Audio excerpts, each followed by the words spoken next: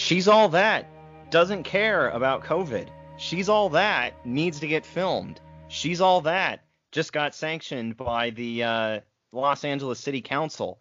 She's All That is why you can't get a COVID test. Yeah, I'm all that right about now. My name is Ryan Mancini. Of course, this is Mars on Life. Joined with me, as always, Sebastian Shug, thank you for having me. Growing less and less of an ego by the day, as opposed to the people I follow on Instagram who, and this is going to be really anecdotal when I say this, but I hope it could lend itself into the joke, getting less and less ego by the day, more so than the people I follow on Instagram who publish their own music, right? Like who distribute their own music. And 'tis the season of Spotify Unwrapped, right? So you can like see what other people are listening to.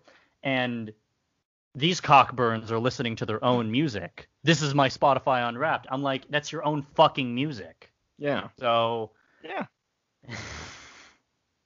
I mean, in the air that is artistic egotism, all I gotta say is you weren't slick before. You could have been by simply not bothering to post your Spotify Unwrapped playlist. I don't know.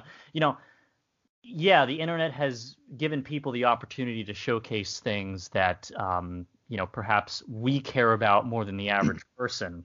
Mm-hmm. But I guarantee you, I wouldn't have cared about it had you not shown it, and I don't care about it now. Oh yeah. I mean, it's kind of like, listen, people, I understand you like Randy Newman's I Love LA.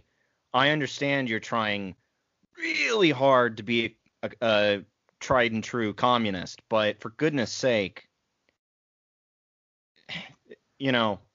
December just started, which, by the way, first Mars on Life episode in December. But also just the fact that it just seems redundant in a weird way. It's kind of like, look, people, like, I see your Instagram stories. I know who you listen to. I don't have a Spotify except for this show, but that's also just because I'm a flippin' Neanderthal with my, Apple, the iTunes library. It's weird. I'm not sitting there cooped up in my room listening to my ham radio, yielding for the good old days of nuclear war. But, I do have an iPhone. I do have what I consider to be the latest technology. It may not be the greatest, but I'm not wasting my days incentivizing my day showcasing what I've been listening to. Okay. Right. And it's not out of fear of, not being accepted by my peers, quote unquote, because, fuck you. I graduated college. It's the fact that it's just not interesting. It isn't. Let me put it to you this way. Mm-hmm. If I ask you what your favorite type of music is, would you or would you not feel an automatic inclination to try to please me in your response? Oh, I don't want to say something that's fucking stupid or fucking, so obscure that Sebastian's never heard of it. No, I'm going to say something relatively general, like David Bowie, Queen, like shit I've listened to. Beatles, yeah. Kendrick Lamar, like. And I think more to the point, and I know iDubbbz said this in one of his not recent videos, but a video of days past, that he's like, asking someone's opinion on music is like asking someone what their what political party they identify with. Answer right and I'll let you live, but answer wrong and I feel like it's worse than that though. And this was something I discovered really early on when I was in college, that you could watch two people that you're dear friends with to this day, mind you, dear friends who hopefully will get on the show next season, but you'll see them talk about music, and it's as if they're speaking in Esperanto. Like, they're naming off these groups that are more current, but not only that, because of the oversaturation of music, they're naming off a bunch of indie bands that I've just never heard of. And I say that as somebody that I did go through a phase where I was trying to pick up on all of these different little singles and snippets from actual like indie or alternative rock groups, and it got to a point where I was like, you know what? This is starting to branch out in a weird direction. I'd rather just kind of stick with somebody and just analyze their whole career in music. And of course, that's what, in a weird way, kind of led me to David Bowie, that and Torchwood. But Mhm. I mean, hell, lately, like, what have I done musically that's different? Well, it's not that different, but I just bought The Art of Peer Pressure from Kendrick Lamar on iTunes because I thought it was a great song. And I'm And not, you I'm and you not, know what? I'm And not you a know big what? fan of the album, You but the could song is stop great. you could stop right there and just say it was a good song and then move on with Yeah. your day, which is what I think a lot of people, especially aspiring musicians, and I would fucking know, that when you make music, you generally want people to listen to it. Am I wrong? Like No, why? you want people to listen to it. Okay. Well, I kind of screwed myself when I asked that question because the tried and true reason you make anything is the fact that you were solely inspired to create it. That's my opinion. I mean, unless, you put it in such a manner where only your close friends on Instagram can see it, if you know what I mean. If you already have it out there for people to see in the multitude of different distribution channels that music can be listened to, and people can just as easily find it with a simple search, why the fuck would you have your thumb up your ass by opening up your Spotify Unwrapped playlist and having you be one of the top 5 people on there? Yeah. Okay, I understand that there's such a thing as like SEO optimization where you or let's say a third party company pays a royalty in order to have your name or your artist name or what you do or who you are boost up in Google search results, okay? And I know a lot of people do this on their own, and of course they don't want to admit doing this because it would admit a sense of, oh, I'm paying my way. You know what I mean? Yeah.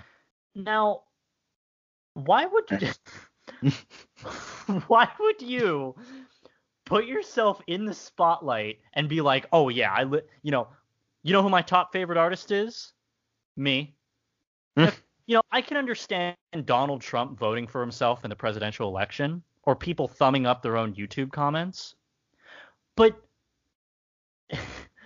like who the fuck makes something and then just admires it so much to a point where they photograph themselves admiring it and then put it up on their Instagram saying, "Oh, look how much I admire it. Please admire it to the same length that I have." I mean, unless they're doing it in like a No, meta context, dude, only it's then it's can I not appreciate it.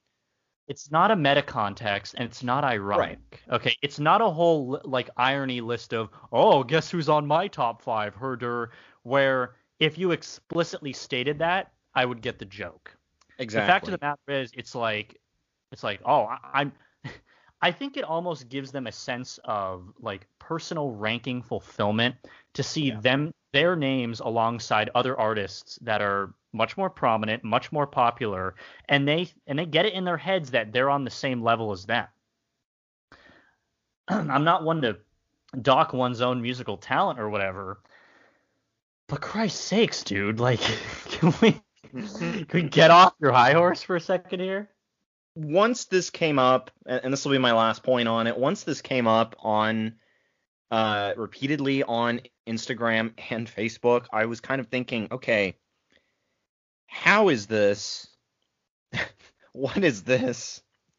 Why is this? And why do I care?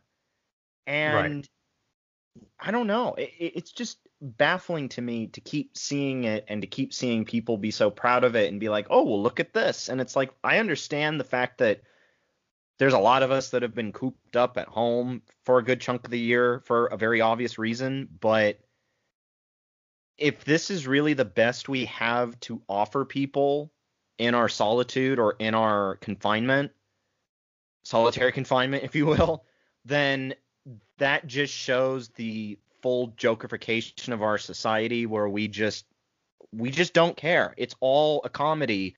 It's all bullshit. And let's just show it off because I got nothing better to do with my life. And it's like, Right. hey, here's a Right. better idea.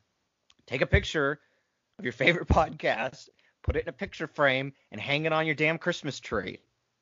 Hint, hint, wink, wink. There's your accomplishment. And who gets to see it? Your family or your roommate or your pet or your spouse. Like the or people partner. the people that you actually care about, whether or not they see it or not. But even to that merit, even if your parents didn't see it, or your family didn't see it, or your closest loved ones, the fact that you sat down, and I'm talking metaphysically right now. I know that we're talking about ourselves in the third person, but if you or I sit down and are genuinely happy with the way that, hypothetically, this episode, for instance, goes, then why the fuck should we care about what anyone else has to think? Exactly. You know what I mean? Unfortunately, though, that segues into our next topic with an artist who apparently, as news would have it, doesn't care what people have to think. Sia. Brought to you by the... I'm sorry. The ironically titled Paste magazine. You're gonna fucking name your publication Paste? I'm sorry. I know that might be offensive. Let's move on. That was just okay. It's time for Sia to face the music. Why Sia's music is harmful to the autistic community. Now, music, if you aren't aware, if you haven't seen it by any of those other 2-bit Instagram pages of why this is all problematic, it isn't Sia's actual, recording music. It's a movie. I'm just gonna paraphrase because I know that we were going to get into a discussion about it, but I kind of want to lay the groundwork for what's happening and what the issue is. I have Paste magazine. I'm sorry. I have Paste magazine here, but I also have an article by Neurodifferent, apparently explaining why Sia's upcoming film music is extremely problematic and harmful to the autistic community, and here's everything you need to know. Unless you formulate your own opinion, then you don't have to give a shit about this. In case you haven't heard, Australian musician Sia recently released a new trailer for her upcoming musical film, Music, in which a troubled woman, Zoo, by Kate Hudson, takes custody of her teenage half-sister, Music, Maddie Ziegler, who is autistic and nonverbal. Sia acts as the screenwriter, director, producer, and composer of the film, which is scheduled for a February 12th release. Upon the trailer's release, many people from the autistic community immediately responded with a mix of emotions: outrage, disappointment, apathy, and even hope. So we can pretty much assume that this is probably a 50-50 pool that we're diving into. As is the case with every group of people, reactions and feelings varied from person to person, and I do not wish to give the impression that all autistic people feel a certain way about this film's choices. However, as an autistic person, I have my own thoughts about it. Okay. So, bottom line, I can see why an individual would take a look around the room and see who's missing. And this was exactly the same instance about how the Mandalorian handled the Tusken Raiders and actually managed to teach a variant of sign language in order to communicate, because one of the actors, I believe, was deaf. For once, Disney handled something a lot better than any artist, for that matter. Lucasfilm for that matter, yes. But right now, in dealing with representation, because Sia has, I believe, publicly claimed that she was working one-on-one with Autism Speaks, which, for the record, autistic people hate the organization. Or at least that's the idea that the organization does not depict actual people with autism in either a beneficial light where they do not provide the resources for them, or an apathetic light.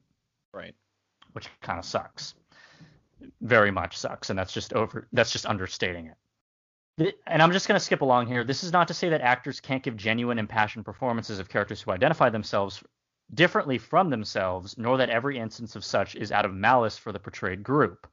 But now that we live in what is supposed to be a more equitable society, there is no shortage of equally talented actors who are LGBTQ+, disabled, and by people of color, and who see a shortage of opportunities as other actors book these roles. So it's a double-edged sword here. The main guff that Sia is attracting from this is that despite this film depicting an individual who is autistic and nonverbal, the actor herself is not autistic, nor is she nonverbal. Thus, you have representation without it being effectively representation. Okay. Mm-hmm. I'm not sure if whether or not the studio, screenwriter, director, in this case, it would pretty much be Sia and all tertiary components of her, simply just isn't willing to bend to the how do I put this in the most politically correct terms possible? Because I don't want to say that this is an instance of it being inconvenient for the other actors who aren't autistic, but they would have to essentially work under different circumstances with an actor who is autistic, hypothetically.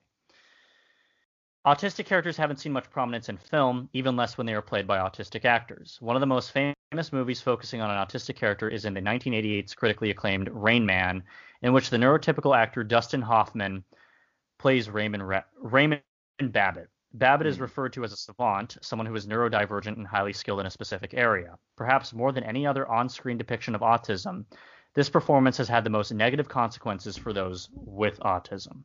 And then it goes into Rain Man and essentially how it has such an overbearing, lingering presence in so many autistic people's lives, and yet we have no actual presence in it at all. Mm-hmm. You can make the same case with The Good Doctor, where the actor's name is Freddie Highmore.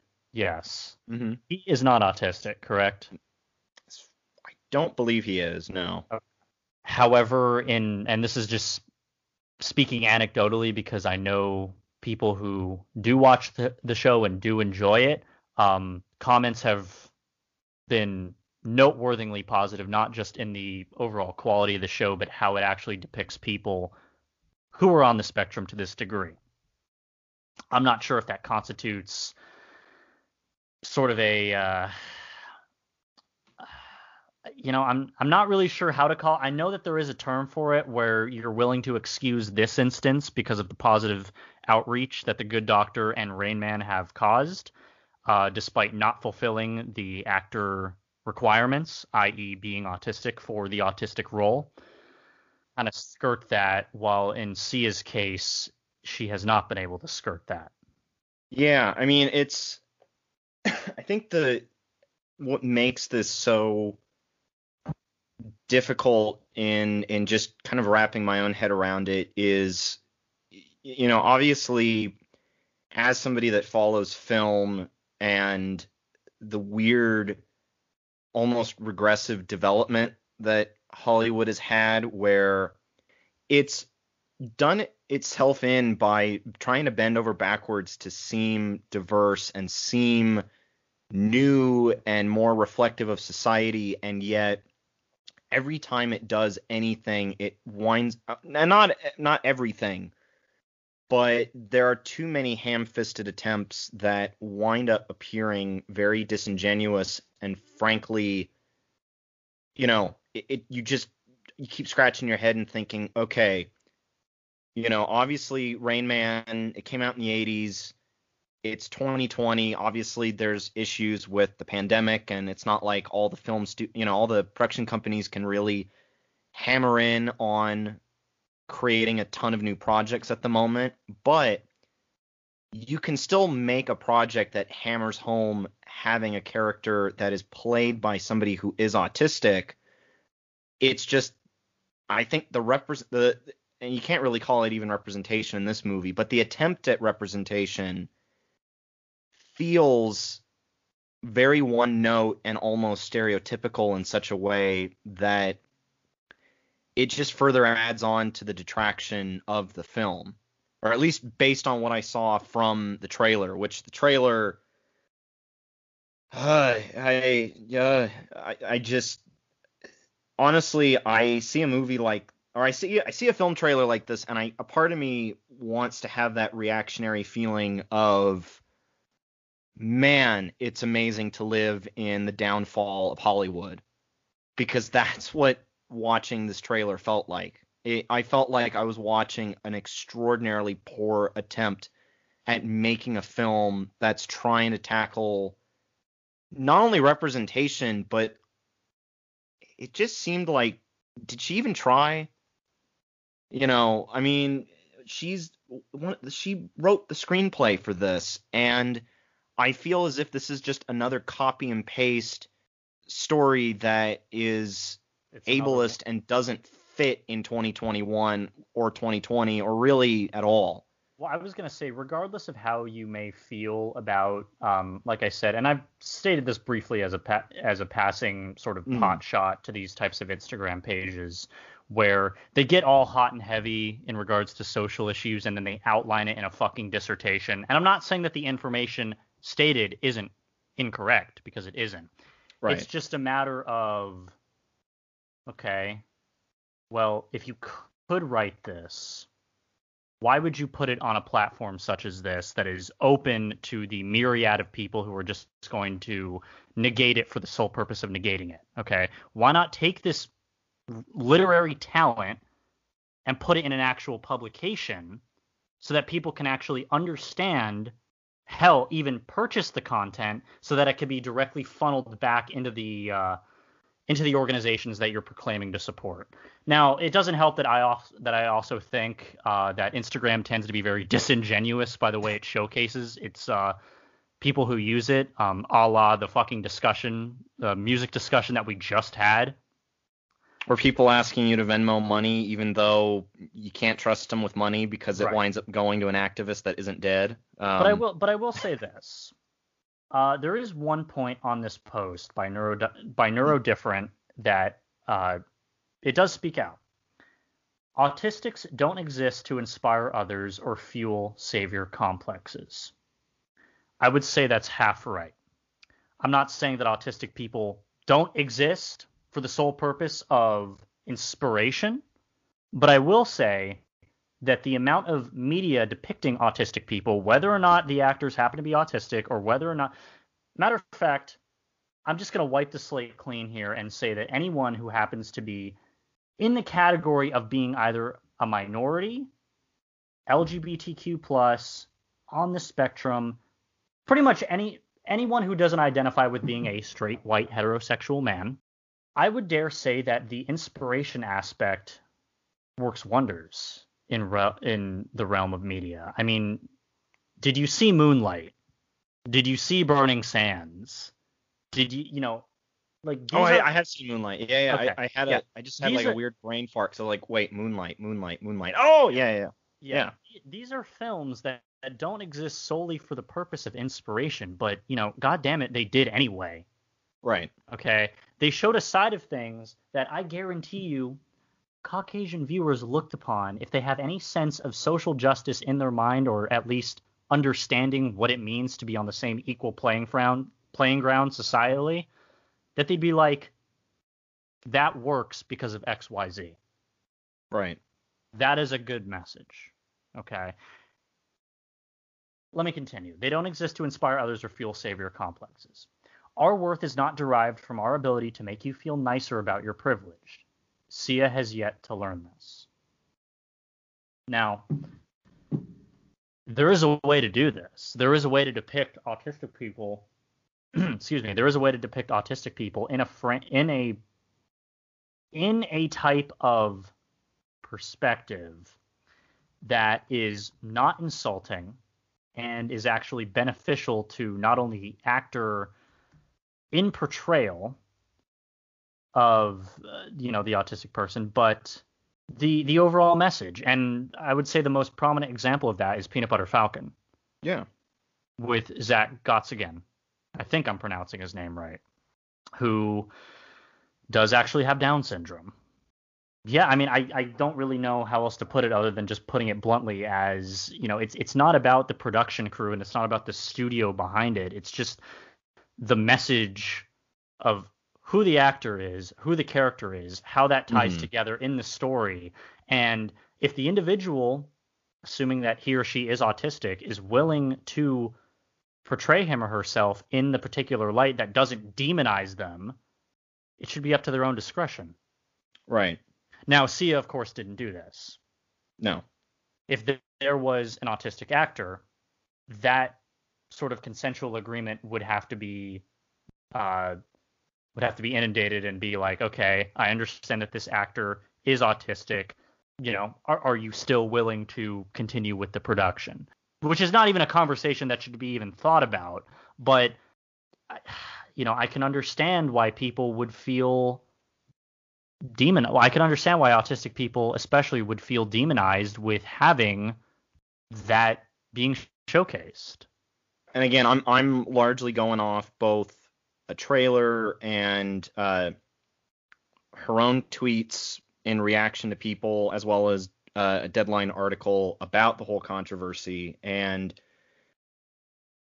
between her handling of people's reactions to it and just because I'm one of those people where I don't immediately fall into a camp upon seeing the trailer and then upon seeing her tweets, where at one point, and this is reading from a Deadline article, where when one tweeter said that she and a number of other autistic actors would have been up for the role, Sia replied, "Maybe you're just a bad actor."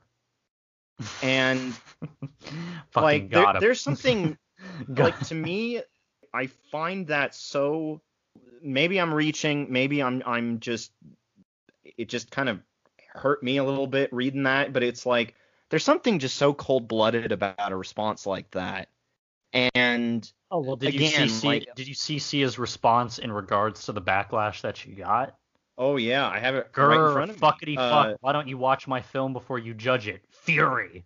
Fury, all caps. And yeah, and it's a bunch of is there a term like the term bootlicker comes to mind, but I know that that's not the right one, of people in her replies defending her, putting her on this pedestal, being like, don't let these I'm sorry. I know that the topic is hard, but I am a fan of people who are so unhinged that they would take time out of their day to write this. Don't let these self-diagnosed loons drag you down. Dad of 4 boys with severe autism here. These high-functioning folks don't speak for everyone else. Remember, there are children like mine who could not portray themselves. I consider it an honor and art that someone can. Okay, and that I have to say time out on that guy, because frankly, if you're going to put actors on a pedestal, you're already, and mind you, obviously we're so far down the rabbit hole of people putting celebrities on a pedestal that any kind of reversal of that would probably take about a century to resolve. But to put somebody like Sia, who, mind you, I've only heard of her a couple times over the last however many years she's been making music. I don't listen to her. I'm not a fan of hers.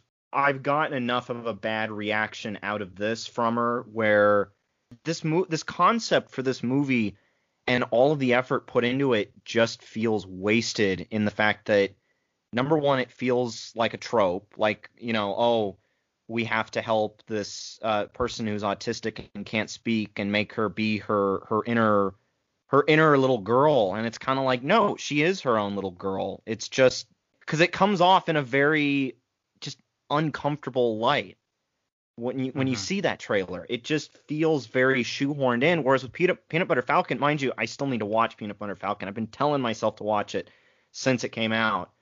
But everything I have read about, I've learned about the behind the scenes.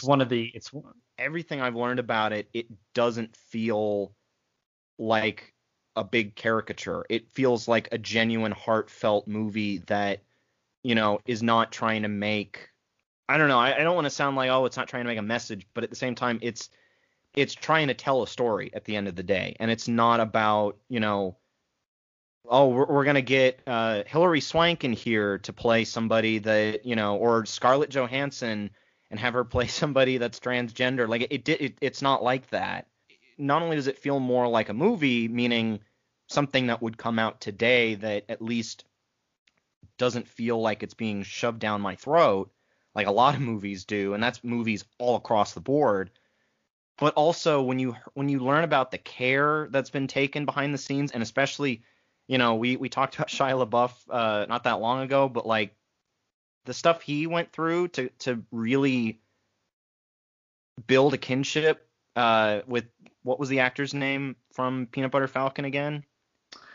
Oh, Zach Gottsagen or Yeah, I Gottsagen? mean, Yeah, I forgive me for mispronouncing that last name. like everything I've heard about their relationship is so heartwarming, and you just want to cry because it genuinely just makes you feel that good about people again.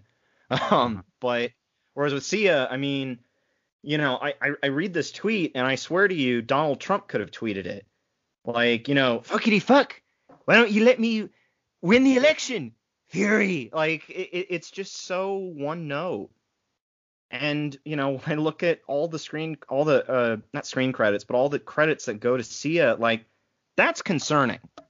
Just, take everything else out of the equation. The fact that she's got that much influence on this movie, it's a Mhm. little jarring. I got to admit, it's a little bit jarring because that tells me that not only was this a passion project, it also tells me that It was a like I she wouldn't was even say it was a probably surrounded by yes men. I'll put it that way. Like, well, I would say you it was don't even a like it, you're passion fired. project. You I know. wouldn't say it was a passion project. I would just say it's a vanity project. I would say it was a Yeah. project that she undertook for the sake of, oh, well, not only can I do music, but I can show why my different types of media are empowering. And that's great to think that way if it's handled under the right circumstances and that there's adequate representation. Okay? I'm not saying, and I was blanking on a few actors who starred in roles that were playing an autistic character, and I completely went over the radar of Tom Hanks in Forrest Gump, probably one of the most popular examples, and no one Right. seems to give him any guff for that. You know, Well, I think the element there is Hollywood now is so much yeah, more it Hollywood is now is trying to not be what so Hollywood. much more in Yeah, tuned with, pop culture and, identity politics and people and representation. The problem is it's the implementation of it that Hollywood for some reason can't get right, except a few times. Peanut Butter Falcon, this might sound like a total stretch, but the reaction Black Panther had, that was something that friend of the show, Kenny Barry, like that was a movie that meant a tremendous amount to him. Crazy Rich Asians, like there's so many movies that they hit the ball, they hit it on the head, and they're damn good. But then you get that one movie that kind of just makes you think, wait a minute, what year am I in again? Like, because obviously with Forrest Gump, with Rain Man, What's Eating Gilbert Grape, the fact of the matter is that it's the oddity of Hollywood and the fact that obviously we were not as a what's the best way to put it? And I hate using this word because it's such a loose term politically, but we are far more progressive now, arguably, than we were when all of those movies were made. But that being said, that doesn't necessarily mean that progressivism is going to permeate in politics or in film or business, what have you. So it's a double-edged sword, and I think Sia unfortunately took the wrong end of the sword. The other thing about it is, in a year where we've had so few movies, the idea that this is probably one of the last trailers for a movie that we're going to get this year, and it just totally, it just doesn't feel like it actually has anything going for it, and it's instead caused people to feel very upset. And to the people that unfortunately, the people who are autistic that tweeted at Sia and felt so dejected by her, it's like that's really the note we want to leave film in such a bad year. Oh, but don't worry, we got Wonder Woman.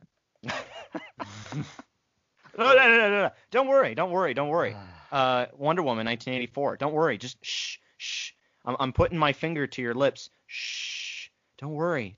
Just go to sleep. Just watch Wonder Woman fight Kristen Wiig. It'll be fine.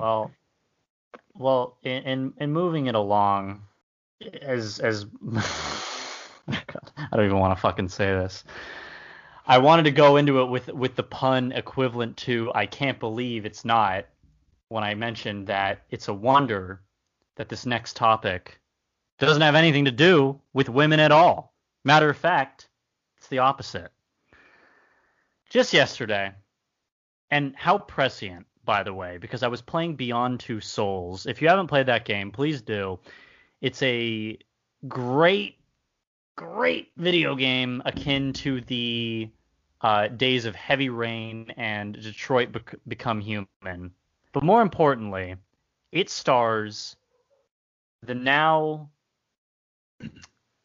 titled Elliot Page. I'm really not going to go into too much detail about this other than when he was a she used to be one of my childhood crushes. I loved, in big brackets, I loved him in Trailer Park Boys. That's all I'm going to say. Juno, The Umbrella Academy, Inception, yada yada. The list goes on. The fucking IMDb page is if you want something to satiate the overwhelming database of what he has now done, please go do that. Again, I just found it pretty interesting. I know that you had maybe one or two comments to share about it, but yeah, it's kind of interesting. I love the news. All the power to him. I think that, some of the reactions that I've received about the news have been, one wasn't as jarring just because I know this person is without, and I won't name names from either of these people, but I know one person who, yes, they are a bit on the older side. No, this is not my crazy neighbor. But they have some issues when it comes down to, what is feminine, what is masculine, and they're approaching it from a very liberal point of view that is frankly outdated. And so that's where I'm like, wait a minute, this is not making any damn sense. And mind you, that's also in conjunction with the whole scuttlebutt around a certain author who has created an entire wizarding world, which I won't get into that because the whole subject just bothers me to no end. And then on the flip side, the more, basically the same kind of reaction about, is this, is Elliot Page now going to be this like crusader about what manhood really is? And it's like, well, he identifies as non-binary, so I don't think he's going to be running around saying, this is what it means to be a real man. Like, chill is what I have to say to that person. Or as I said to that person, LOL, chill, mom. Like, take it easy. Like, calm down, And no, this person I'm referring to is not my mother. But, like, whatever negative reaction to it, I'm sorry. What defines male and female, what defines normal, quote unquote, is something that I think a lot of people just need to evaluate only for themselves rather than for everyone else. I think masculinity and femininity, I'm not going to get way too into it just because, I don't need my own Twitter mob coming after me, but at least in regards to masculinity specifically, I think that is incredibly subjective.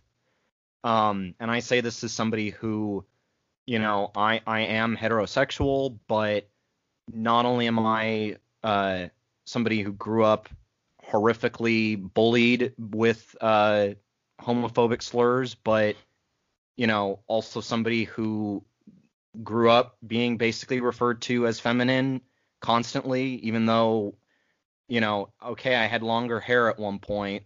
Not arguably not that different from the way my hair looks now, but I didn't look feminine whatsoever. In fact, I looked like a dude. I looked like a dude from Southern California. Like I could have been on the beaches in Malibu, for goodness sake. Like, chill out, bruh. I kind of look at it like it's a very subjective thing, and I'm comfortable with my own masculinity. Elliot Page is comfortable with his own masculinity, and I find great solace in reading stuff like a good novel for people to check out is Myra Breckenridge by, drumroll please, Gore Vidal, which is arguably one of the first major novels or just anything in literature about being transgender, and it pertains to Hollywood, funny enough. So it's something that I think the concept of, what is this, what is that, it's kind of like, what, when right now our current model of masculinity, according to one political party, is a 6'3" Cheeto, you can take your masculinity and shove it.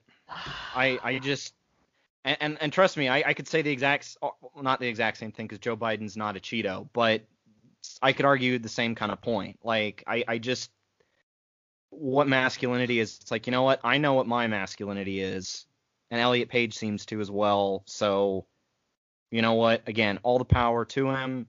I'm happy for him. I can wish nothing but the happiest of wishes. So, eloquently said. I also remember receiving a comment in regards to Elliot Page about, oh, well, it's Hollywood, it's actors, so yeah, which kind of alludes to the idea that, like, oh, well, there's, no pun intended, that there's an act to it, and it's kind of like, no, it's the fact that when you work in Hollywood, when you work in the film industry, and this is something I have witnessed firsthand with people that are not going to be, the next Elliot Page or the next Leonardo DiCaprio or whomever, but it's the fact that, and it all goes back to a bonus episode where I mentioned this in regards to the Bowie song Fame. And fame is something that can definitely mess with people. The Hollywood industry and all of the reaction and, positive or negative, and also just what it means for your career, all of that, all is so toxic. And the fact that Elliot Page can now do something like this in a time where he can be accepted, it just further warms my heart that this can now happen. Whereas, decades ago, somebody like Rock Hudson never could come out as gay because it would have destroyed his career. The fact that we at least, as much as I bash Hollywood in regards to the whole Sia music controversy, there at least are some things where Hollywood gets it right in terms of how to respond to something. And I think in regards to Elliot Page, hell, even Netflix's response, say what you will about Netflix, I have my opinions on it, but at least they had a very positive, healthy, humane response. Well, I was going to say the next point, because you wanted to bring this up, baseball. Doyers! Doyer, yeah. No, this isn't going to go into a very meta rant about how people who identify themselves societally, i.e. being in Los Angeles with a sports team, are the scum of the earth, because, there's such things that define you as a person, okay? And a sport that you can just as easily go out and play outside on any fucking diamond you can find at any park, like, let me put it to you this way. Any sport that humanizes you to such a point where you can literally go out and do the thing that they're doing is not something that should be celebrated over and gawked at. They're good at their job. It's a job for them. Yeah. So, but we're not going to go into those types of people. Let's just say. Yes. So with in regards to baseball, which I will say is my favorite sport, I recently just finished reading a great book that basically just covers the history leading up to and shortly after the creation of Dodger Stadium. And it's this great book called Stealing Home: Los Angeles, the Dodgers, and the Lives Caught in Between by Eric Nussbaum, who's a sports journalist. Man, this is a book that is such a tapestry of heartache, radical history, and the one sport that really brings a lot of Angelinos together. He goes into so much depth on such a myriad of people that most of these people cross paths with each other at some point, but learning about the people that lived in Palo Verde, La Loma, and Bishop, which is basically the Chavez Ravine area that Dodger Stadium now sits. Getting to read about the people that lived there. There's one particular family that he covers, the Arechiga family from Mexico. They left Mexico, came to Southern California after living in Arizona for a while, and getting to read about how they lived in that area. And, Abrana Arechiga, who was sort of the matriarch of the family, reading about their daily lives, reading about her children, her husbands, because sadly she had husbands that had passed away, and then getting to read about other people who would later be involved with LA's very tortured history of, public housing and housing projects. Frank Wilkinson, who inspired Eric Nussbaum with this story, who basically said to Eric Nussbaum as an elementary school student, Dodger Stadium should not exist. And naturally, that was kind of the hook I needed to pick up this book because, while I'm not a big sports guy, there is something about Dodger Stadium and its place in LA that definitely it pulls you in. There is kind of this weird allure to it that I would argue it's just tied in that with the allure that LA naturally has. But I also picked this up because it seemed like such a frightening allegory to what we've seen in recent years regarding homelessness, affordable housing, and gentrification, and all of the consequences that you get from, in regards to stealing home, the consequences you see come out of this, whether it's politically involving Los Angeles City Hall, and the few city council members that either fought for the people of Palo Verde or basically helped advocate for Dodger Stadium's placement in Los Angeles. There's a whole level to it where Frank Wilkinson, this is a guy who grew up in a Methodist house. He ends up becoming a member of the Communist Party.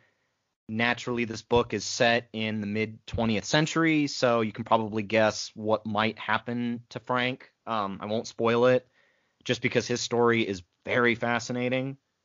The amount of history that you get with something like this, how uniquely linked baseball is with Mexican history. Eric Nussbaum just does such an excellent job at weaving all these stories.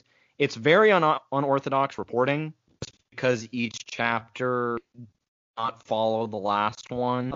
He's telling like 5 or 6 different stories, but they all work beautifully together. Some notorious and famous people come up, whether it's Richard Nixon, Jackie Robinson, LAPD Chief William Parker, the Chandler family, who basically helped bring the LA Times into the 20th century.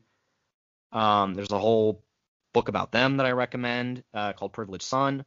And in a lot of ways, what I think makes this book incredibly timely is, and this was something that I briefly mentioned to you just before we started recording, is the fact that we have the Olympics coming to LA in 8 years, which, mind you, that sounds like a long ways away, but the fact that we have so many crises going on even before coronavirus, that are only going to be amplified further by coronavirus.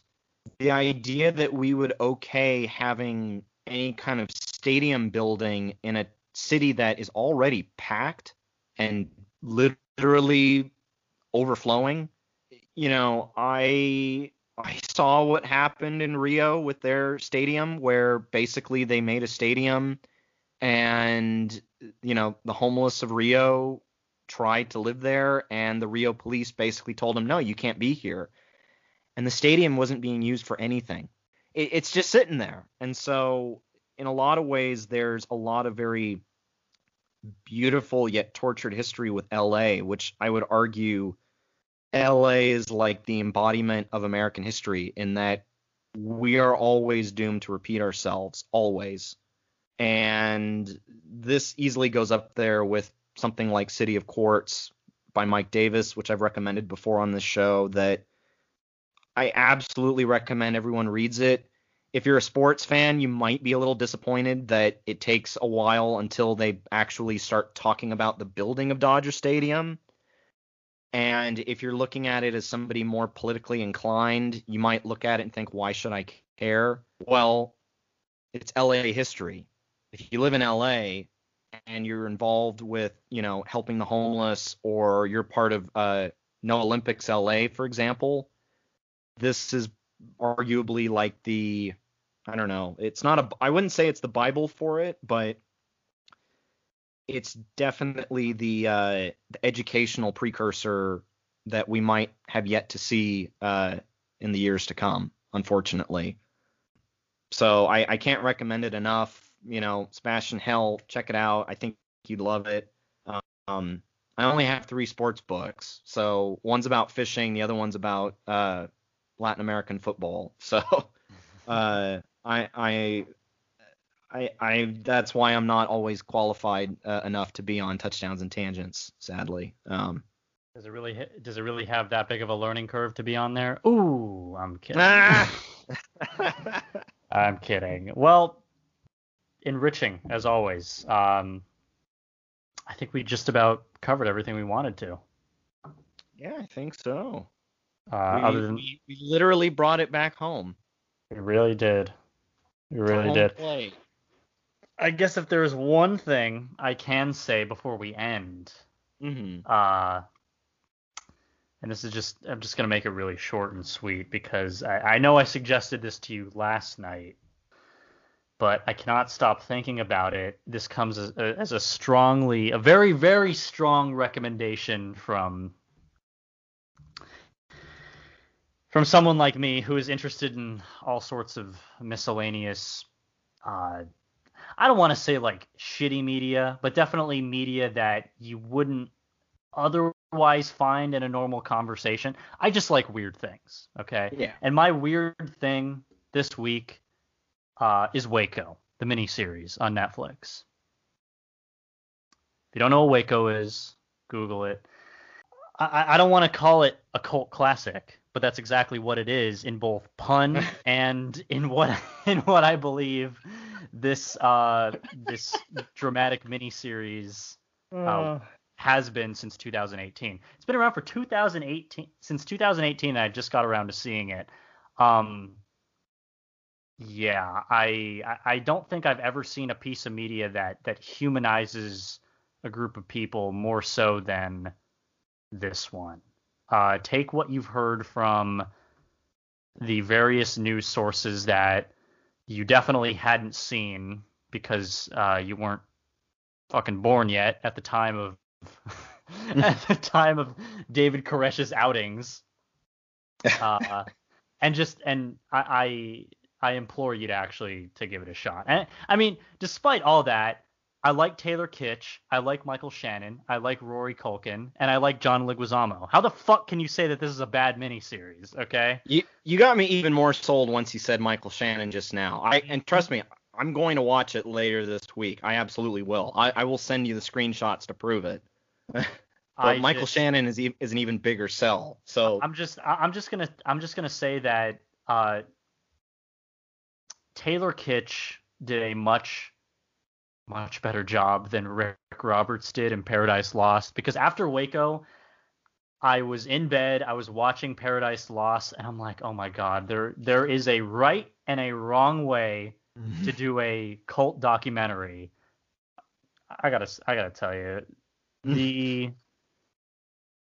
I don't have a problem with Rick Roberts, but there's a way to portray Jim Jones, and he didn't do it. Not a strike on the actor himself. Okay, I know he had to play a drug-addled cult leader in Guyana, but dude, I'm telling you, Kitsch, he knocked it out of the ball with this one. So did Shannon. All of them did. You know, Leguizamo for one, I think I still consider his theatrical arc to be one of the more fulfilling in anything I've ever seen, going from the Super Mario Brothers movie to this. I'm not saying it's a 1-in-1. Obviously, he's done more in the time span since then. But yeah, dude, give it a shot. Listeners. Janet Reno in it? What's up? Who plays Janet Reno? I'm curious. Janet Reno? Yeah, she was Bill Clinton's attorney general at that time. She basically was the one that was like, do it.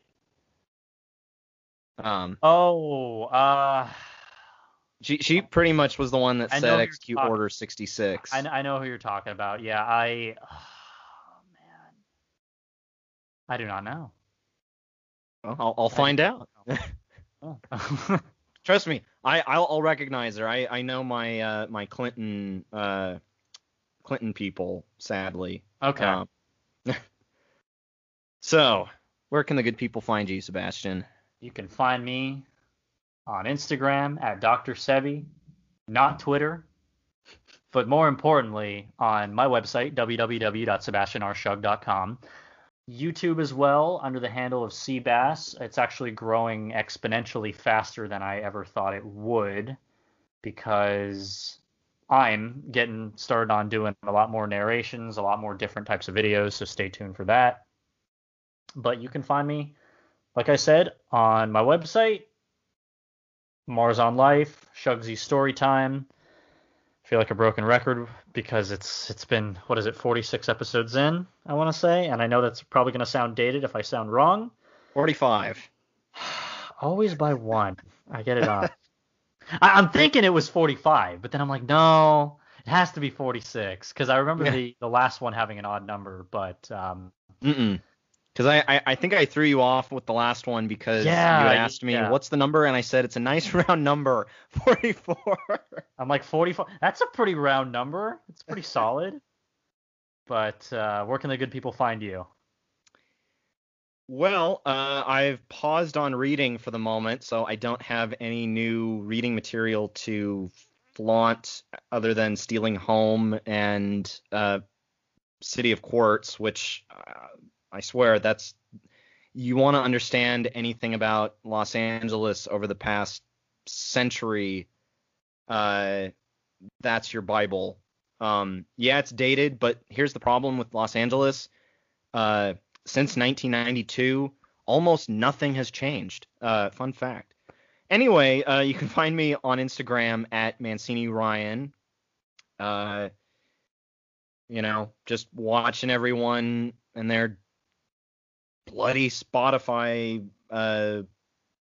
evaluations, if you will. And then you can find me on Twitter at ManciniRA, watching all of the recent congressional races and thinking to myself, well, I hope voting blue was actually worth it, because it's not looking like it.